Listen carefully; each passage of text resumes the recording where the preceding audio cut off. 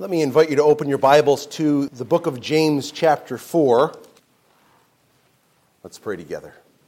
Father, you are great and greatly to be praised. We have enjoyed the thrill of singing your praise this morning, considering your goodness through the gospel of Jesus Christ, your kindness toward us in forgiving us our sin because of the sacrifice of Christ and granting to us righteousness, peace, and joy through redemption and through your Spirit who you've placed in each one of us that knows Christ as our Savior. Help us now as we consider your word.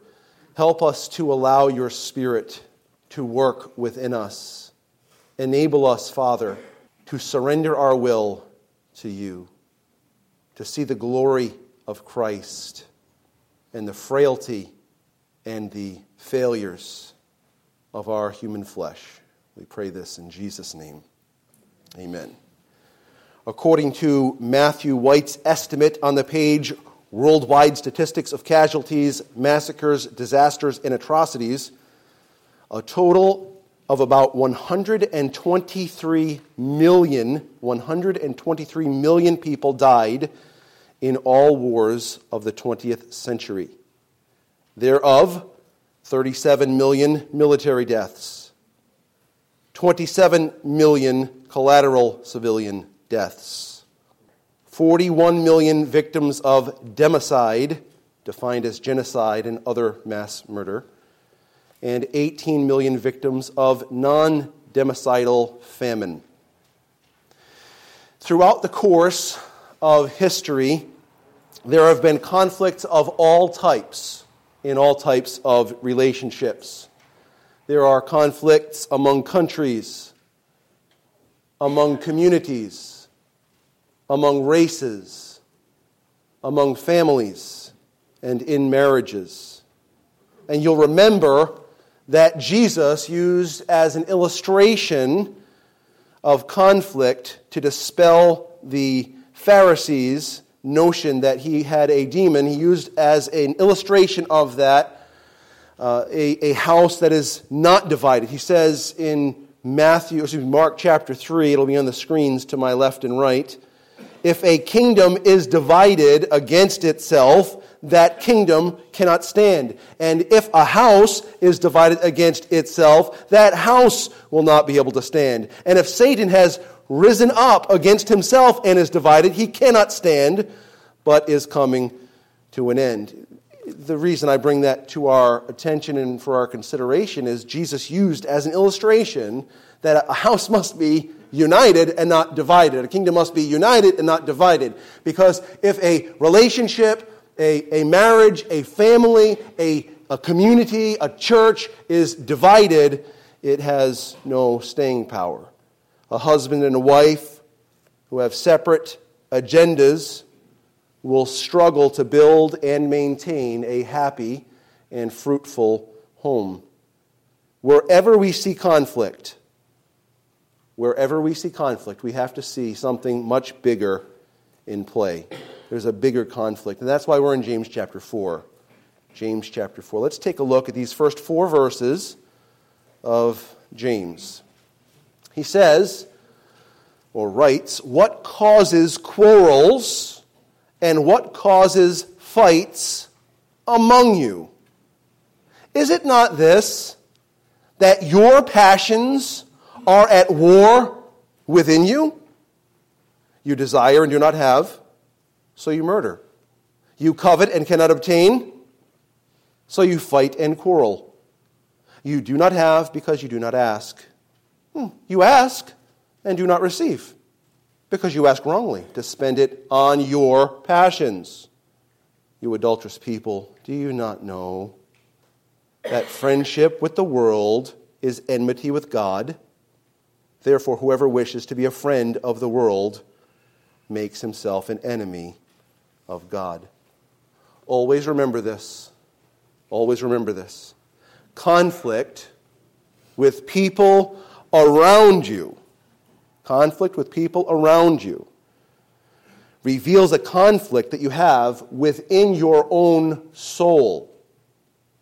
Conflict with people around you reveals a conflict you have within your own soul. And conflict within your own soul reveals a greater conflict, a conflict with God, who is the source and distributor of peace. You know you. And you're like every other person, right? And when someone is a problem to you, you see them and they're the problem. And you focus on them and their problems. And you try to address the problem. But what you realize, or what we ought to realize, is the problem around me is first and foremost a problem within me, inside. And that problem inside, a lack of peace, a fullness of conflict, a striving inwardly, is a revelation I am not at peace with God. James makes it very clear. And he's already talked about this in the previous chapter. He's already spoken about how this reveals a lack of wisdom. Take a look at chapter 3. This was our reading this morning, our responsive reading. Beginning in verse 13 of James chapter 3, he asks a very simple and straightforward question. And like any orator, he wants to answer the question. So that's exactly what he does. He asks the question, and then he helps to walk people through thinking through it. And so what he says is, who is wise and understanding among you? Ooh, it's me! Right? Wasn't that your answer? You're the wise and understanding one. Well, James has a test or several for us to consider.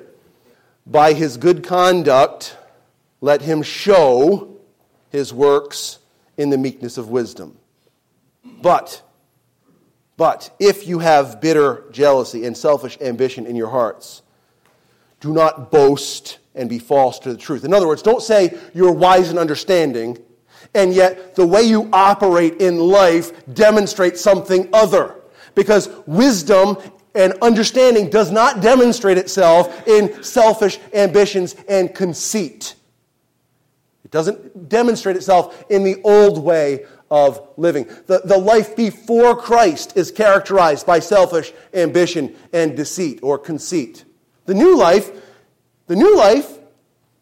is characterized by selflessness, honor, integrity, and considering others above ourselves. He goes on. Verse 15, the items of verse 14 are not. So this is not the wisdom that comes down from above, but is earthly, unspiritual, and demonic. For where jealousy and selfish ambition exist, there will be disorder and every vile practice. He is really honing in. He's gone from, are we wise and understanding? Well, no. If there's bitter envy or bitter jealousy and selfish ambition, then I can't say I'm wise and understanding. This, in fact, is not just a problem. It's common. It's earthly, yes. It's not spiritual. It comes from the natural man. It's unspiritual. And then it's demonic. Now we have some otherworldly influence.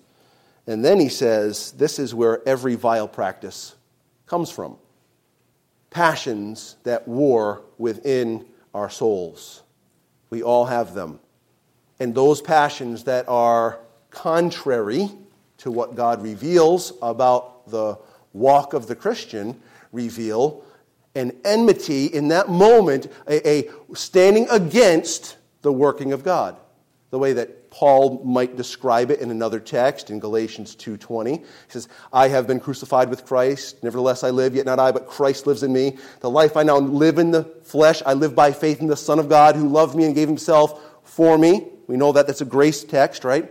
Verse 21, I do not set aside the grace of God.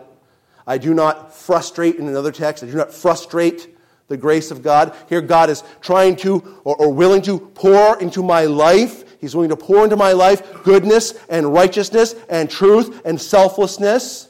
But instead of operating there, I am frustrating the grace of God. I'm setting aside the grace of God to operate this life in my flesh. Selfish ambition and conceit or jealous envy. I confuse all these versions that I've memorized these texts in, and then I can't get them straight anymore. But you see what it says in your version there in chapter 3. Moving forward, verse 17. But, contrast, but the wisdom from above is first, what? Pure. Then what? Peaceable. Then what? Gentle. Then what? Open to reason, and then full of mercy and good fruits. It's impartial and sincere. Listen, let's say verse 18 again. You're doing great. And a harvest of righteousness is sown in peace by those who make peace. Sown in peace by those who make peace. And then he transitions in chapter 4. And so what's all this war about? The war reveals earthly, unspiritual, demonic activity. The war that comes out, it's revealing that I am not at peace, at least in that moment, with God. I don't have peace with God, and so I don't have peace within, and therefore I don't have peace without. We are always trying to deal with this peace without bit. That's the last step. The first step is peace with God. The second step is peace within. The third step is peace without. We do it backwards. And because of that, conflict remains, persists, divides. Head over with me to the book of Philippians chapter 4. Throughout the New Testament, we see a recurring call toward peace and unity. And the book of Philippians is no different. Throughout our study, we have seen a call to oneness of mind and striving together. Too often, people tend to strive against one another. But the call for the church is to strive together. Not against, but to strive together. And so here we are in Philippians chapter 4. We'll start reading in verse 1, but our text this morning is verses 2 and 3. Verse 1, therefore, my brothers, whom I love and long for, my joy and crown, stand firm thus in the Lord. Stand firm as citizens of heaven.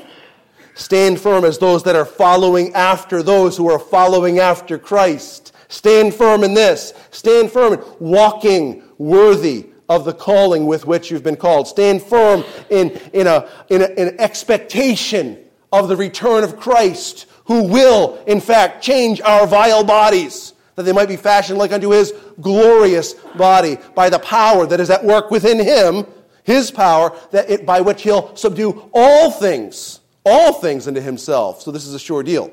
Stand firm thus in the Lord, confidence in Christ. Verse 2 now. I entreat Euodia and I entreat Syntyche to agree in the Lord. Yes, I ask you also, true companion, help these women who have labored side by side with me in the gospel, together with Clement and the rest of my fellow workers whose names are in the book of life. James told us that conflict arises from self-serving passions. And it's when we're living for our own causes, or our own pride, or our own name, that we find ourselves at odds with others. All conflict arises based upon whose name we're living for. It is no different with gospel partnership. And so we'll see this morning that we must be living together for the sake of his name. We must be living together for the sake of his name. The first item of our discussion this morning of this text is gospel partners can have challenges. Gospel partners can have challenges. He entreats these two ladies, Euodia or Euodia, depending on how you want to pronounce it, and Syntyche, to agree in the Lord. To agree in the Lord. It means to think alike. To think same is really what it says. To think same. How's that going to happen? How are people going to think same? You know, we all have such diverse backgrounds. Our intellects are different from one another. Our experience is different from one another. Our mental framework is different. We have so many differences in the way we approach life. This is not uncommon in the 21st century. It's not common in the 20th century. It's not uncommon in the 19th century, the 18th century, the 17th century. Go all the way back. I want you to picture, I want you to remember. Who were those guys that were following Jesus around? What were their names? Well, it was, Matthew and, James and John and Peter. You remember those guys? We call them the disciples. They ever have any conflict? They had been hanging with Jesus, following Jesus, laying down their lives, essentially, with Jesus for quite some time. And toward the end of Jesus' ministry, we see James and John kind of narrowing in. Hey, can I sit on your right hand and your left hand in the kingdom? I really want to have this great place around Jesus' throne. These are the guys that gave up everything. What's the issue? Well, first of all, they're human. That's the first problem. Secondly, they have different backgrounds, a number of them. There's a zealot, someone who was fastidious toward the law, and you have a Herodian, someone who was zealous for the crown, and you've got all these people, the tax collectors, fishermen, all these different personalities going on, and here we see it entering into their ministry issues.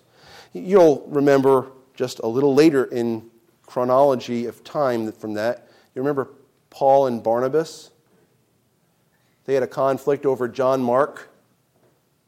The Bible never tells us who was right or wrong in that situation, but there was a conflict. And then a little later in chronology, you have Paul and Peter having a conflict about Peter's hesitance to remain eating with Gentiles when religious Jews came in his presence.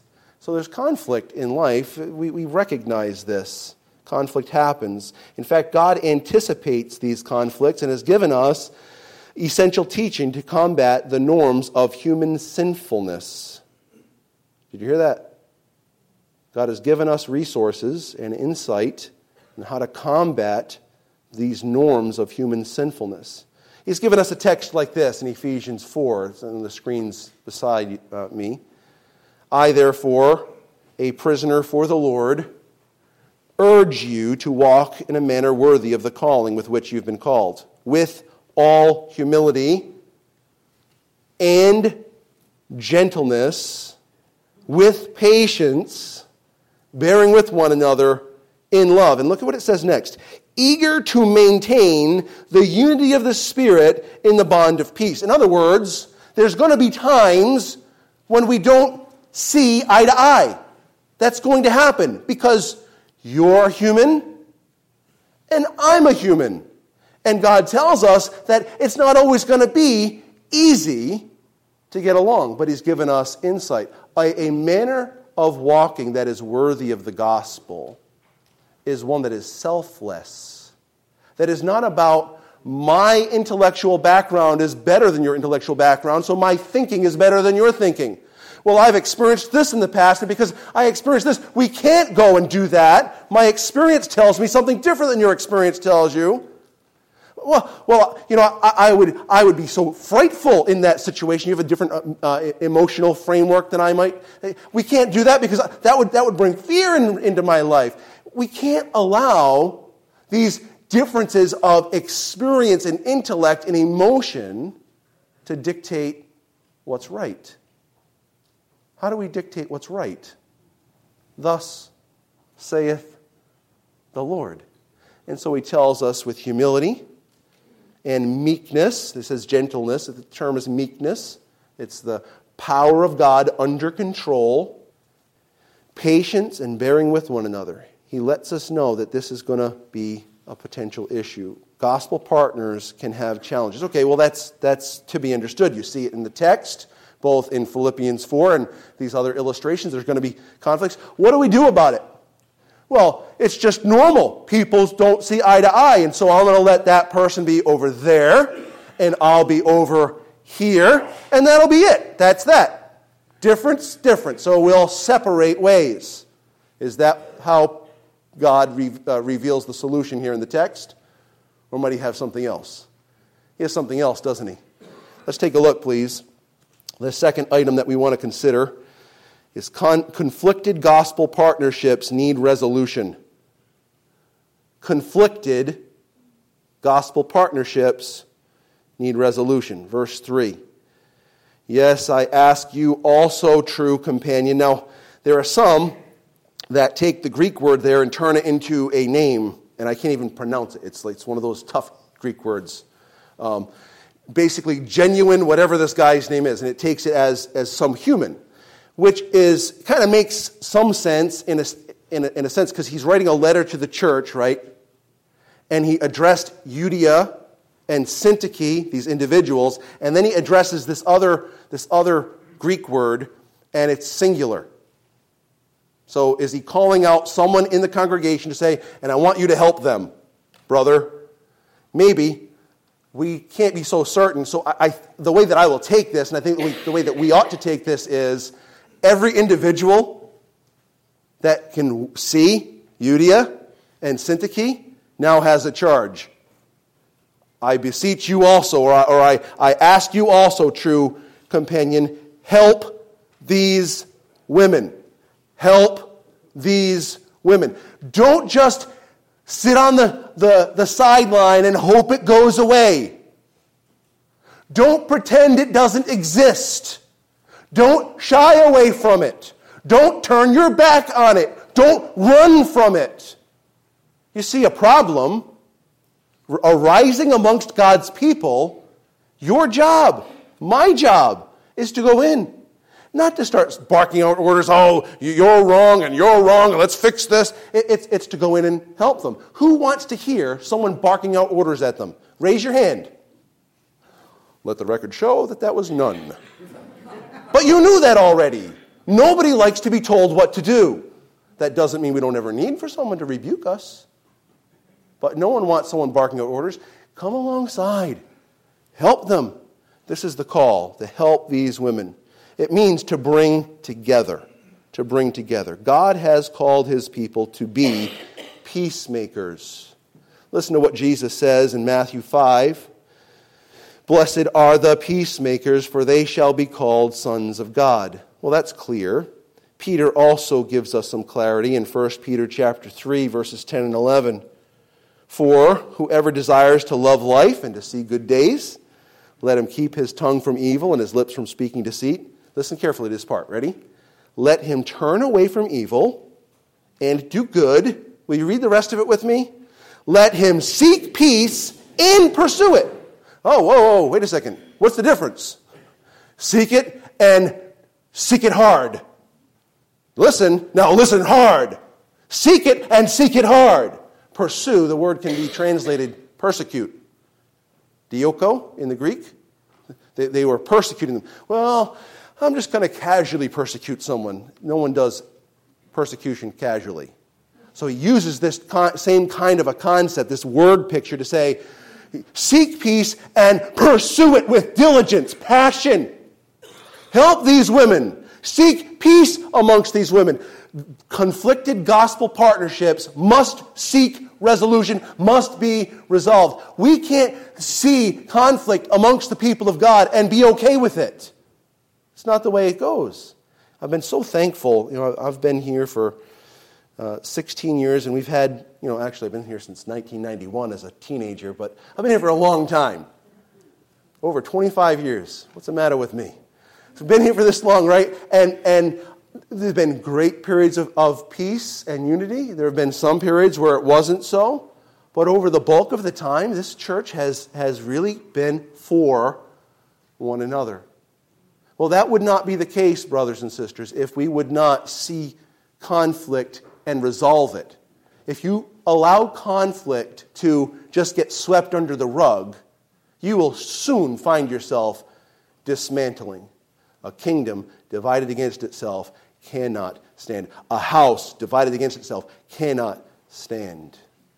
And so God does not want a church that is divided. Conflicted gospel partnerships need resolutions. Third, gospel partnerships, ready for this? Are standard operating procedure. For those of you military people, that's an SOP. I can't stand acronyms. They drive me absolutely insane. I had my OIC, my officer in charge, come up to me yesterday, and she started saying, all these acronyms. I just looked at her and I said, I'm going to have to try that again because I got maybe one of them. So can you spell it out maybe? Standard operating procedure. Gospel partnerships are the way in the church. Gospel partnerships are the way that God has conducted his kingdom. Look at what it says here. Yes, verse 3, yes, I ask you also, true companion, help these women, listen, who have labored side by side with me in the gospel, together with Clement, and, understood, together with the rest of my fellow workers. They labored side by side with me in the gospel. Now, Paul's already spoken about this kind of a relationship. In fact, he called the church to this kind of a relationship. Head back to chapter 1. Philippians chapter 1, just for a moment. In verse 27, Philippians 1:27, he says, only let your manner of life be worthy of the gospel of Christ, so that whether I come and see you or am absent, I may hear of you, that you are standing firm in one spirit, with one mind. Will you read the rest with me, please? Striving side by side for the faith of the gospel. Striving side by side for the faith of the gospel. This is what he's called them to. And here back in chapter 4 and verse 3, he says, Euodia and Syntyche, these women who right now are not in agreement, they are right now at odds. They have been those who have labored side by side with me in the gospel. This is standard operating procedure because not only were Euodia and Syntyche doing this, so also was Clement, and so was another group, a group we have unnamed, these Gentiles, a group of Gentiles, or the rest, of my fellow workers, those that work together. The gospel is not about one particular preacher or even a group of preachers. It's about the body. You ought to look around regularly. Look behind you, look in front of you, look to the sides of you. Maybe even consider doing something radical. Ready? Change your seat.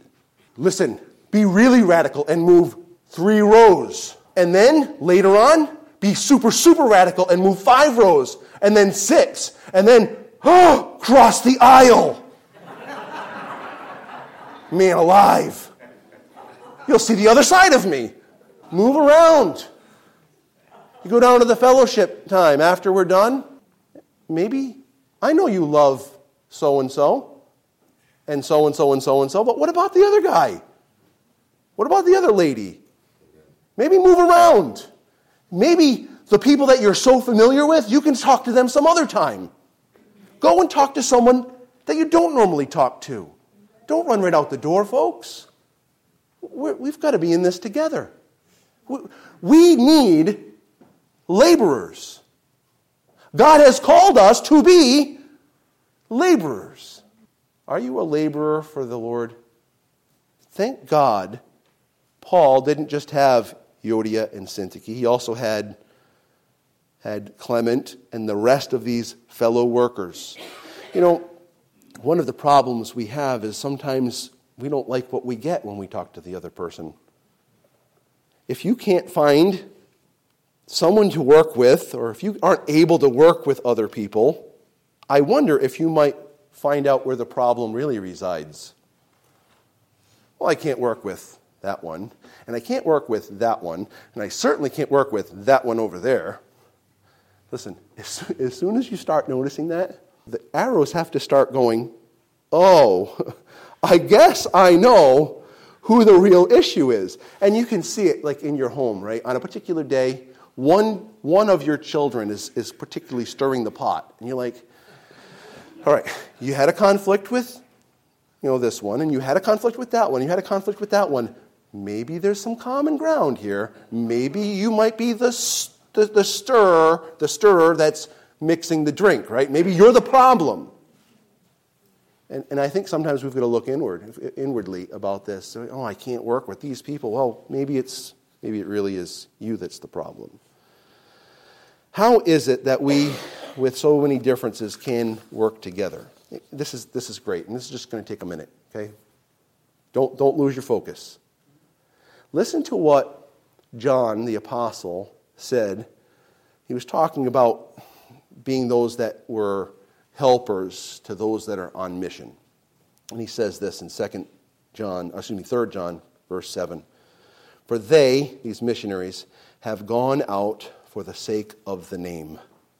They have gone out for the sake of the name, accepting nothing from the Gentiles. That's not the point that I'm getting at. They've gone out for the sake of the name. They've gone out for the sake of the name. And if you look through the book of Acts, I want you to just notice this, okay? The book of Acts conveys this over and over, that we're those that call upon the name of the Lord. We are baptized in the name of the Lord. We teach in the name of the Lord. We speak in the name of the Lord. We preach boldly in the name of the Lord. We risk lives for the name of the Lord. We die for the name of the Lord. Whose name? The name on the sign? Cornerstone Church. No! The name at the bottom of the sign? Robert Clark. No! No one here is living for me. We're living for Christ. No one here is going to die for me. He already did. Jesus did. The one we'll lay our lives down for is Christ. If you find yourself at odds with other people, let's focus in on that which is truth. Why are we here? What do we do when we get together? What is the call of the kingdom? To proclaim and to demonstrate Jesus Christ, his life, his death, his burial, and his resurrection. When Paul appeals to the Corinthians about their divisions, he appeals to the name of Jesus Christ. Listen to what he says in 1 Corinthians 1:10. I appeal to you, brothers, by the name of our Lord Jesus Christ, that all of you agree, and that there be no divisions among you, but that you may be united in the same mind and the same judgment. What's the appeal? In the name of our Lord Jesus Christ. So, there can be conflict, yes. There needs to be resolution, yes. Gospel partnerships, working together, our standard operating procedure. And this is good. Last but not least, but it'll be short. Gospel partnerships, or gospel partners are not forgotten. Gospel partners are not forgotten. Look what it says at the end of verse 3. And the rest of my fellow workers, whose names are in the book of life. Whose names are in the book of life. While we should not be living for our name here on earth, our name is written in the Lamb's book of life. Those who have truly trusted in Christ as Savior, they will be kept or preserved blameless before the presence of his glory with great joy. Our names will never be blotted out of the book of life. Brothers and sisters, we must live for the sake of Jesus Christ. We must live for the sake of his name. This is how conflict is resolved in marriage, in family, and in church family. You're struggling with someone, live for the sake of the name. Not yours, not your name, not your church name, the name of Christ. Let's pray together. Father, thank you. Help us, Father, that we would seek your glory, not our own. May we glorify you. May we see your church rally together to proclaim and live forth the gospel. We pray it would be seen in the way we live in our homes, in our workplace, and certainly that it would be seen when we come together. We want to come together for the better, for your glory, and for the demonstration of what you've done. We pray in Jesus' name.